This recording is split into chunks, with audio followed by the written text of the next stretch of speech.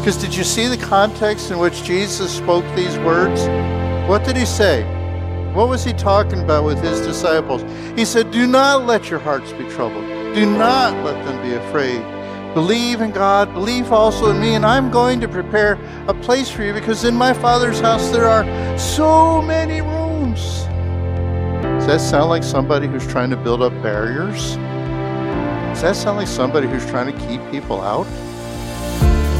Welcome to Tea with the Preacher, the message series from Fairfield Presbyterian Church in Mechanicsville, Virginia. Today, Sunday, February 12th, 2013.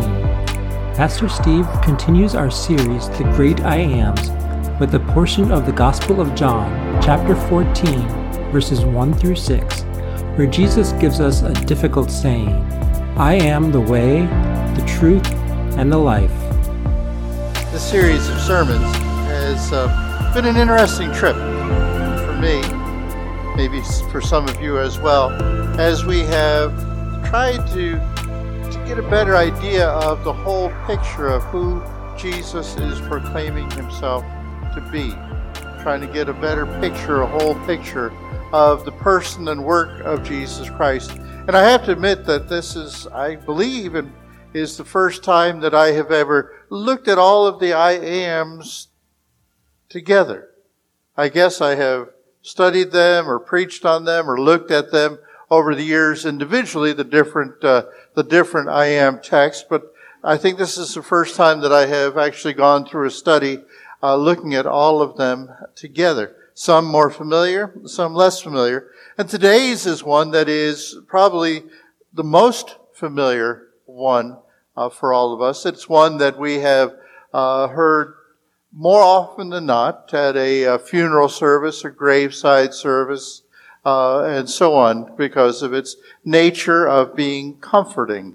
And so it's also one that has been misinterpreted or misused over the years in more ways than we might even recognize or realize. But let's take a look at it together.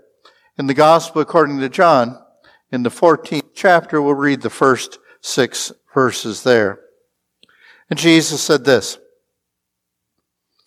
do not let your hearts be troubled. Believe in God, believe also in me. In my Father's house there are many dwelling places. If it were not so, would I have told you that I go to prepare a place for you?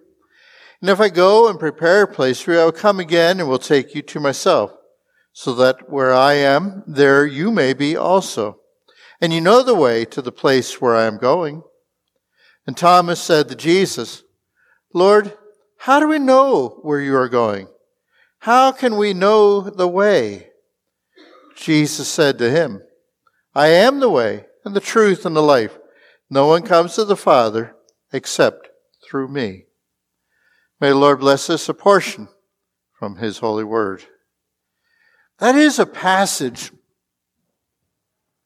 that has been misused over the course of many years in Christianity in many different ways, in many different camps of the Christian faith.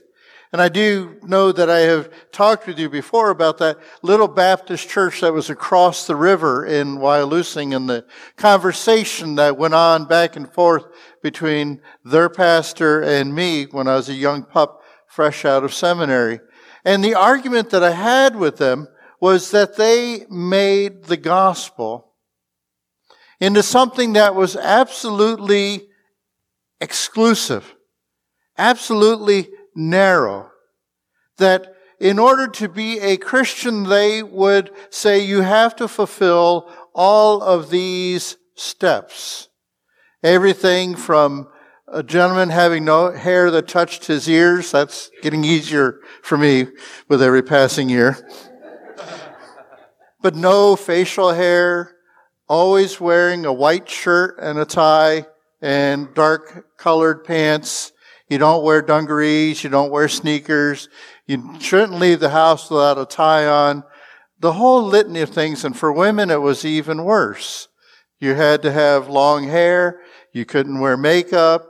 You had to wear a dress that covered your ankles. You couldn't wear slacks, etc., etc., etc. The list went on and on. And so what they had done was they had taken this passage and said that if you are going to be a follower of Jesus Christ, if you're going to see him as the way, then this is the way that you can get into heaven. You have to follow all of these steps. You have to be baptized by immersion, etc., etc. There was a whole litany. It was a page about that long in order to be a Christian in their particular denomination, in their particular church. But I've also seen it in others as well. You all know that I grew up in a predominantly Catholic town. David will tell you the ratio was 13-1, right, David? Catholics to Protestants. 13-1 was the ratio. At least it was a few years ago when I saw the last census. And in that environment, it was always interesting because we who were Protestants were always treated as second-class people. That we were thought to be people who were not ever going to be in the heavenly kingdom. The best we could hope for is a few thousand millennia in purgatory, to atone for our sins of being Presbyterians and Methodists and Episcopalians and so on. And so it was an interesting way to grow up, an interesting way to understand what the gospel of Jesus Christ is all about. That they would take a passage like this one and say, I am the way and the truth and the life. No one comes to the Father except by me. And they take it and they make it something that excludes others. They make it a barrier that keeps others out. And that's not what Jesus was doing here. What's my saying? Text without context is pretext. And that's what they've done. Because did you see the context in which Jesus spoke these words? What did he say? What was he talking about with his disciples? He said, do not let your hearts be troubled. Do not let them be afraid. Believe in God. Believe also in me. And I'm going to prepare a place for you because in my Father's house there are so many rooms. Does that sound like somebody who's trying to build up barriers? Does that sound like somebody who's trying to keep people out? He says, I'm going to go prepare a place for you, and I'll be back. The gospel of Jesus Christ is a bit of an anomaly in this fact. The gospel of Jesus Christ is one and the same time the most exclusive word ever spoken, but the most inclusive word ever spoken. Because Jesus is exemplifying God's love for every single one of us. Jesus is God's self-revelation to us of what God's desire and intent is for every single one of us. So that when Jesus says, I am the way, he is trying to show us that this is what God's desire and hope is for all of us. That his kingdom is so large. His kingdom is so large that there are many, many mansions, many, many rooms, many, many places. All the different translations that we have, all of them speak to the same fact. That the kingdom of God is so large, so open, so welcoming, and that Jesus has given us the way into that kingdom. And he wants us all to be there, to be a part of that way.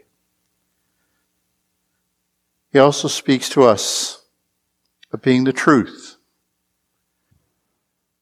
And what he wants us to see is that there are so many shaky places where we can put our hopes and our expectations.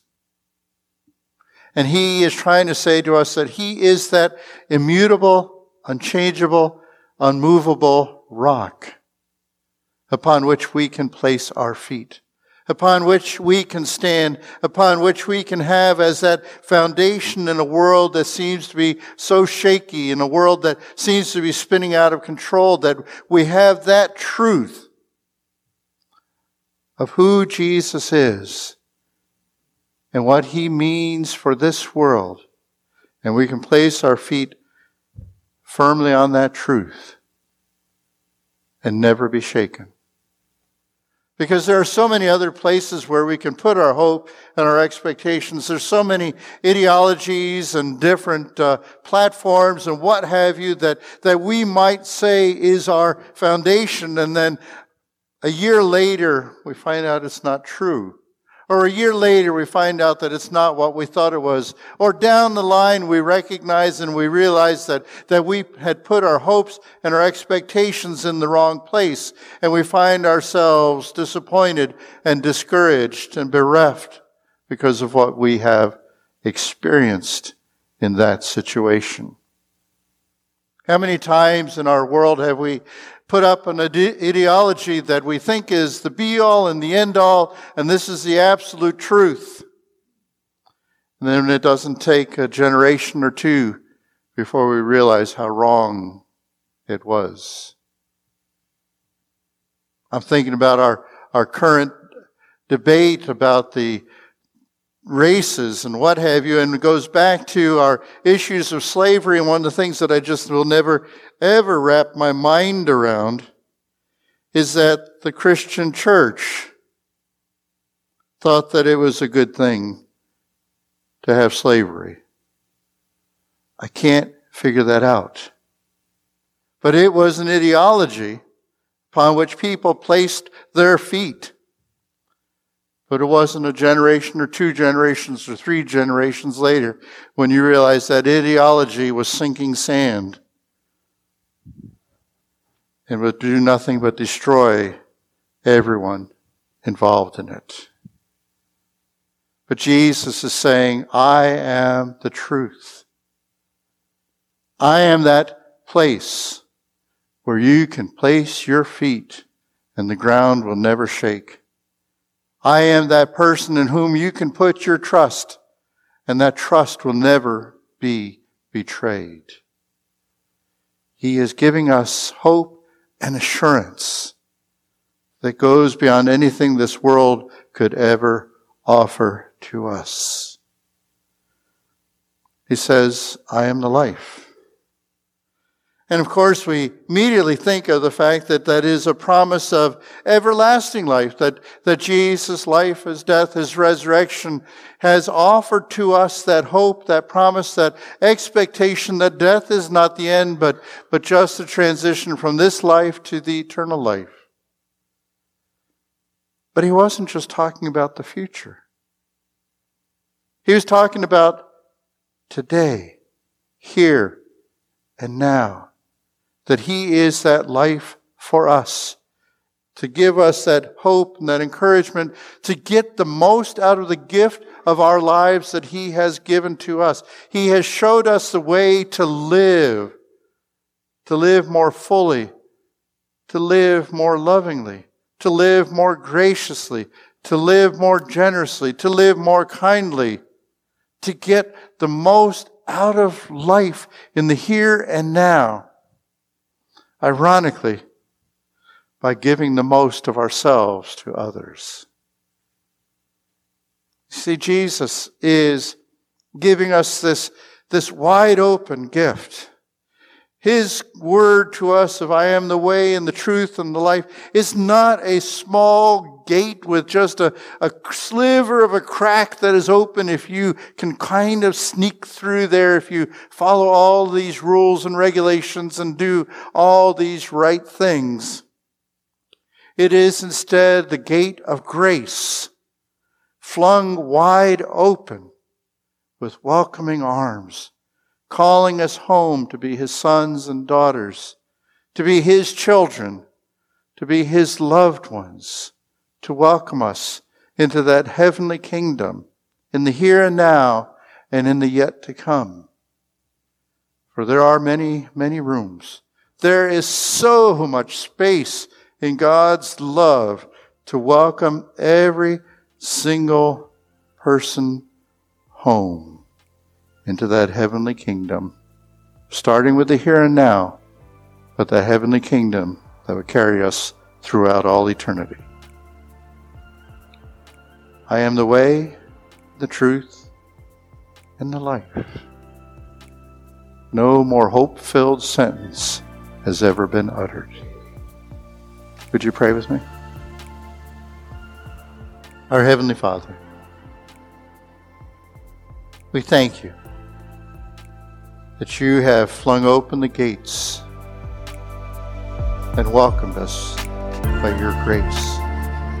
A grace that we have seen lived out in your Son, Jesus Christ. A love freely given. A love that knows no beginning and knows no end. A mercy that knows no bounds. Help us always, O Lord, to recognize that it is at one and the same time the most exclusive and the most inclusive words ever spoken. We pray this in Jesus' name. Amen. Thank you for listening to Tea with the Preacher. To find more information about Fairfield, visit our website at fairfieldpcusa.org. Next Sunday, we get a hint at the coming glory of Easter as Jesus reveals, "I am the resurrection and the life."